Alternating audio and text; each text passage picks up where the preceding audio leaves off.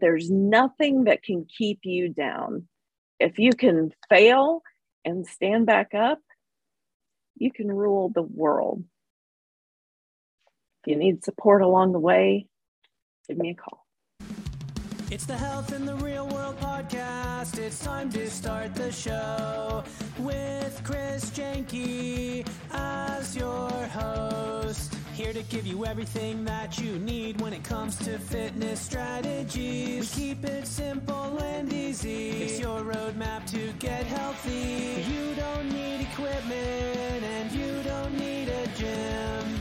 Just the right strategies to get you fit and trim. The Health in the Real World podcast is sponsored by... Hi, this is Chris Janke, host of the Health in the Real World podcast. When I'm not interviewing podcast guests, I'm training and teaching fitness to my wonderful clients. If you don't have a trainer, coach, or teacher who's helping you with your fitness, text me and I can get you started for free.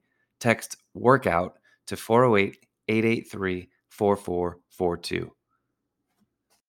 Hello and welcome to Health in the Real World. I'm Chris Janke and I'm joined today with Melissa Ebken. Melissa is a spiritual coach. She authored a book, Teach Us to Pray, an ancient model for modern day, and has a podcast called Pursuing Uncomfortable. I love that name.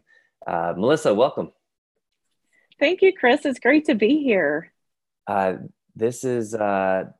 think this is really needed. I think so many people are looking for sort of like a modern, practical way to get in touch with our spirituality. And give us a little bit more information about you and about how you started doing this. Thank you. I've been a pastor for more than 20 years, and I have seen the impact it can have in someone's life when they tend to their spiritual health. And spiritual health doesn't necessarily mean a religious foundation. I have a lot of friends who are spiritual and not religious. I have a lot of friends who are a part of a church. I have a lot of friends who are part of a synagogue and what have you. But the thing we have in common as human beings is that we are embodied spirits. And when we want to be as healthy as we can, it's important to include that aspect of our health as well. And being able to support people over 2 decades to grow in that way, spiritually and emotionally, along with their physical health, it's been a tremendous gift to me. Absolutely. Yeah, I agree with you. You don't have to adhere to a specific religion or a specific dogma, so to speak. You can sort of find it your own way. You were talking about Reiki a minute ago, and Reiki is sort of a way to get in touch spiritually with the inner self, kind of, right? How did you get on the path to becoming a minister? And so you said you've been doing it for 20 years. How did that all start? Wow. Well, I was a biologist. I was a molecular genetics biologist. So I was happy being that. You have like the evolution and the Big Bang Theory all wrapped into one. Absolutely. Yes, I do. And it's the same language, Chris, whether we come at it from a spiritual point or a scientific point or a cultural point, it's all the same language. It's all sacred language. And when we can allow our minds to let all of that in, it's transforming. I agree 100%. And, Albert Einstein has that famous quote, I think something like, the more he studied, with like scientific methods, the more he was convinced in the existence of God. Yeah, Isaac Newton has a similar one, that when a little bit of knowledge took me away, but a whole lot of knowledge brought me back. Where I live, we had a chemical plant explosion near our town several years ago. And it lives on in the folklore of our village. Kids that are alive now that weren't then, they know all about that explosion. And inevitably, when they get to 6th grade and in the fall in November, when they hit that part of the science class where it talks about evolution, they look me up and they say, hey, wait a minute, what am I supposed to do with this? And I talk about that chemical plant explosion, and I invite them to wonder a bit and ask them if a physicist and a poet both witnessed it happening, and they both wrote about it. Would they write the same things? Of course not. Does that mean one of them's wrong? Of course not. And that allows them then entry into thinking in a broader sense. The Dalai Lama says there are over 7 billion people on the planet, and there should be over 7 billion different religions. Right? I believe it. So how do you take your sort of your study, your passion, your knowledge, and how do you help people in the form of coaching with that, like the spiritual coaching aspect of it? As a pastor, I help and support people when they want to grow in their faith. But the work that I really love to do is when people are really up against it, whether it's in the middle of grief or they've got a health diagnosis that has knocked them down, or if they have a fear they need to overcome. When they hit that wall or there's a door in front of them and they don't know how to go through it, I love doing that work when people are just up against the really hard and difficult stuff.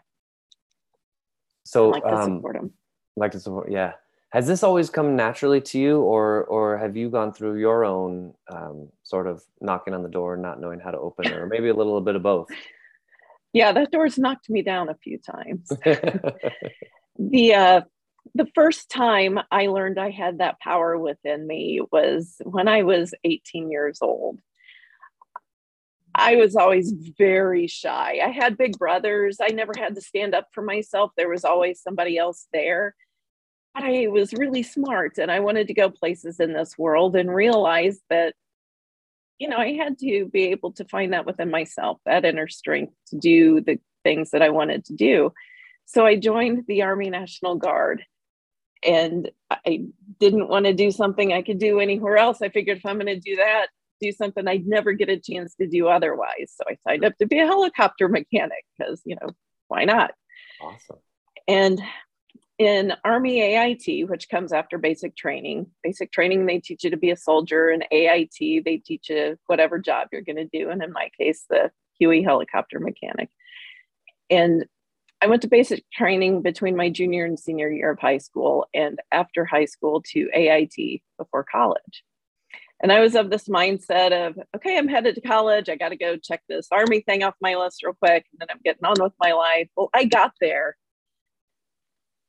Oh, it was very clear in that first minute. I was either going to fail miserably and wash out totally, or I was going to come out on top. And I needed to make a decision pretty dang quick, which it was going to be. And I decided to come out on top. And for the first time in my life, I chose myself, and I chose to believe that I was powerful. And I was. Who knew? Who knew? And I think there's power in just making that decision when you decide, this is who I am, or this is what I will do. There's so much power in that. And of course, the universe is going to give you many opportunities to say, are you sure? Right. Are you really sure this is who you are? This is what you want? Really? Are you sure? Right. It's funny, like the universe coming at you with the "Are you sure?" I have a game that I play with people, or maybe a different way of looking at things. When someone makes a commitment and then an obstacle comes in and they go, "Oh well, it wasn't meant to be." The universe is telling me to do something else, and I say, or maybe the universe is giving you a chance to recommit to that decision you made in the first place, because they want to see how bad do you really want it. You can show yourself how bad you really want it. This is a good segue into your podcast, because I'm sure it was not comfortable to join the Army. Your podcast is called Pursuing Uncomfortable. Why would someone want to pursue uncomfortable? Like, I agree with you 100%. Like, just that title, I'm like, wow, that's amazing. I love it. To somebody who maybe sees comfort as a virtue or a good thing to pursue, why would you want to pursue uncomfortable? It doesn't make any sense, does it? It does to me, because I'm always uncomfortable. I'm comfortable here. Uncomfortable's over there. Why would I go over there when I can stay here? Right. Water does not flow uphill. Water flows downhill. Right? Yeah. You know, I have heard people in the 2+ decades that I've been supporting people say, I thought I had what I wanted, but I really wish I would have taken a chance. You know, comfort is such an illusion because it costs us something to stay comfortable. When we lean into the uncomfortable thing, whether it's a fear of something new like public speaking or snakes or heights or singing in front of people, that would be mine, by the way. When we lean into those things, we grow and we're stretched, and it has ripple effects far beyond that one instance. And we're capable of so much more, and our lives become a little more purposeful, a little more joyful. Have you ever, okay, here's a great example from the Midwest, and I'm really looking forward to this moment. Yeah. But there's a point in the spring when the cold weather is finally done, and you go outside and the sun is out, and there's not a 30-mile-an-hour wind. And you look up to the sky and just the sun is just shining on you and it's warm. And you're like, oh, golly, I so missed this. I'm so glad I did this. That's the feeling that's available when you lean into the difficult stuff. You didn't realize how much you needed it until you did it. Yeah. And then it's out of your life. It's like a workout, right? If it's a little bit challenging, it's, you know, it's still doable, but it's a little bit challenging. That's going to make you stronger, faster, better endurance, all that. I went to a seminar in my early 20s, and it was an experiential seminar. And I grew up, I was a complete people pleaser. Like I would just completely sell out my own dreams and visions for whoever else was coming along telling me what to do. I have some experience with that myself. Yeah, I think most people do. So I guess one of the teachers in the seminar kind of identified that in me. And so they gave me this, it was like my thesis for the class. To finish the class, I had to go into a restaurant with my invisible girlfriend on a date and pretend for the whole dinner that I was actually sitting across from somebody. And so the waiter would come over and he said, "What would you like, sir?" And I said, "I would like this." "Oh, and she will have," and I'll order for her. So the waiter played along. He like brought a plate for me. He brought a plate for her. We go through the whole dinner. You know, I get a little box up her food that she didn't eat. And then at the end, I got down on one knee and proposed to my invisible girlfriend and pretended that she said yes. Like I had to sell it because there was a spy in the other booth from the seminar watching me, making sure I actually did it. So, I mean, you can imagine, like, it could have been the most embarrassing thing that I had ever done, but I chose to see it as a positive. And like you said, it was over, you know, it was said and done. This happened 20 years ago. And I still remember it as being like a pivotal part of my life, because anytime I get scared to do something or uncomfortable, I just say, "Oh, come on, you proposed to your invisible girlfriend. You could do this," right? It's like, exactly. Embarrass the heck out of yourself. Who cares, right?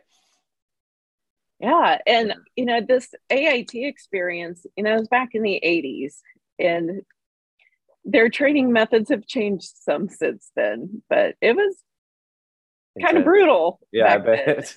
And I was one of only 2 women in the whole thing, and the other woman was much further ahead in the training than I was. So I felt really isolated in just about every way I could feel isolated. And when we would go out and do runs, I mean, I felt pretty good about my run time. It was well within the parameters. I didn't get to set a pace. We went at the pace that the guys ran. Right. I was expected to keep up, and okay. And you run in a pack, and that made all the difference, because there were times, Chris, I couldn't see any longer. I mean, literally didn't have vision left, but I could keep moving my feet. So I kept moving my feet. And, you know, a guy would fall out of the run, and that would give me a little more adrenaline boost. Like, all right, I got this, and just keep going until I can't. And I didn't get to the point where I couldn't. In my head, I figured I did, but I just, nope, keep going. Just keep going. Just keep going. One more step. Yeah. Well, Melissa, we're getting close to the end. I want to give you a chance to do a motivational speech. So we're going to put you in front of a graduating class at a university, or maybe in a corporation. Awesome. To some business people. Your speech is called "How I Think You Can Get the Most Out of Your Life." Now, in the spirit of pursuing uncomfortable, you mentioned you were, afraid of singing in front of people. So we're going to make you give your motivational speech singing. So I'm just playing. I wouldn't make you do that unless you wanted to. But what is your 1 to 2 minute motivational speech on how this graduating class can get the most out of their lives? Right. Thank you for inviting me to speak today. My wish for you, for every single one of you, from the bottom of my heart, is that you all go out and fail spectacularly with arrogance and aplomb.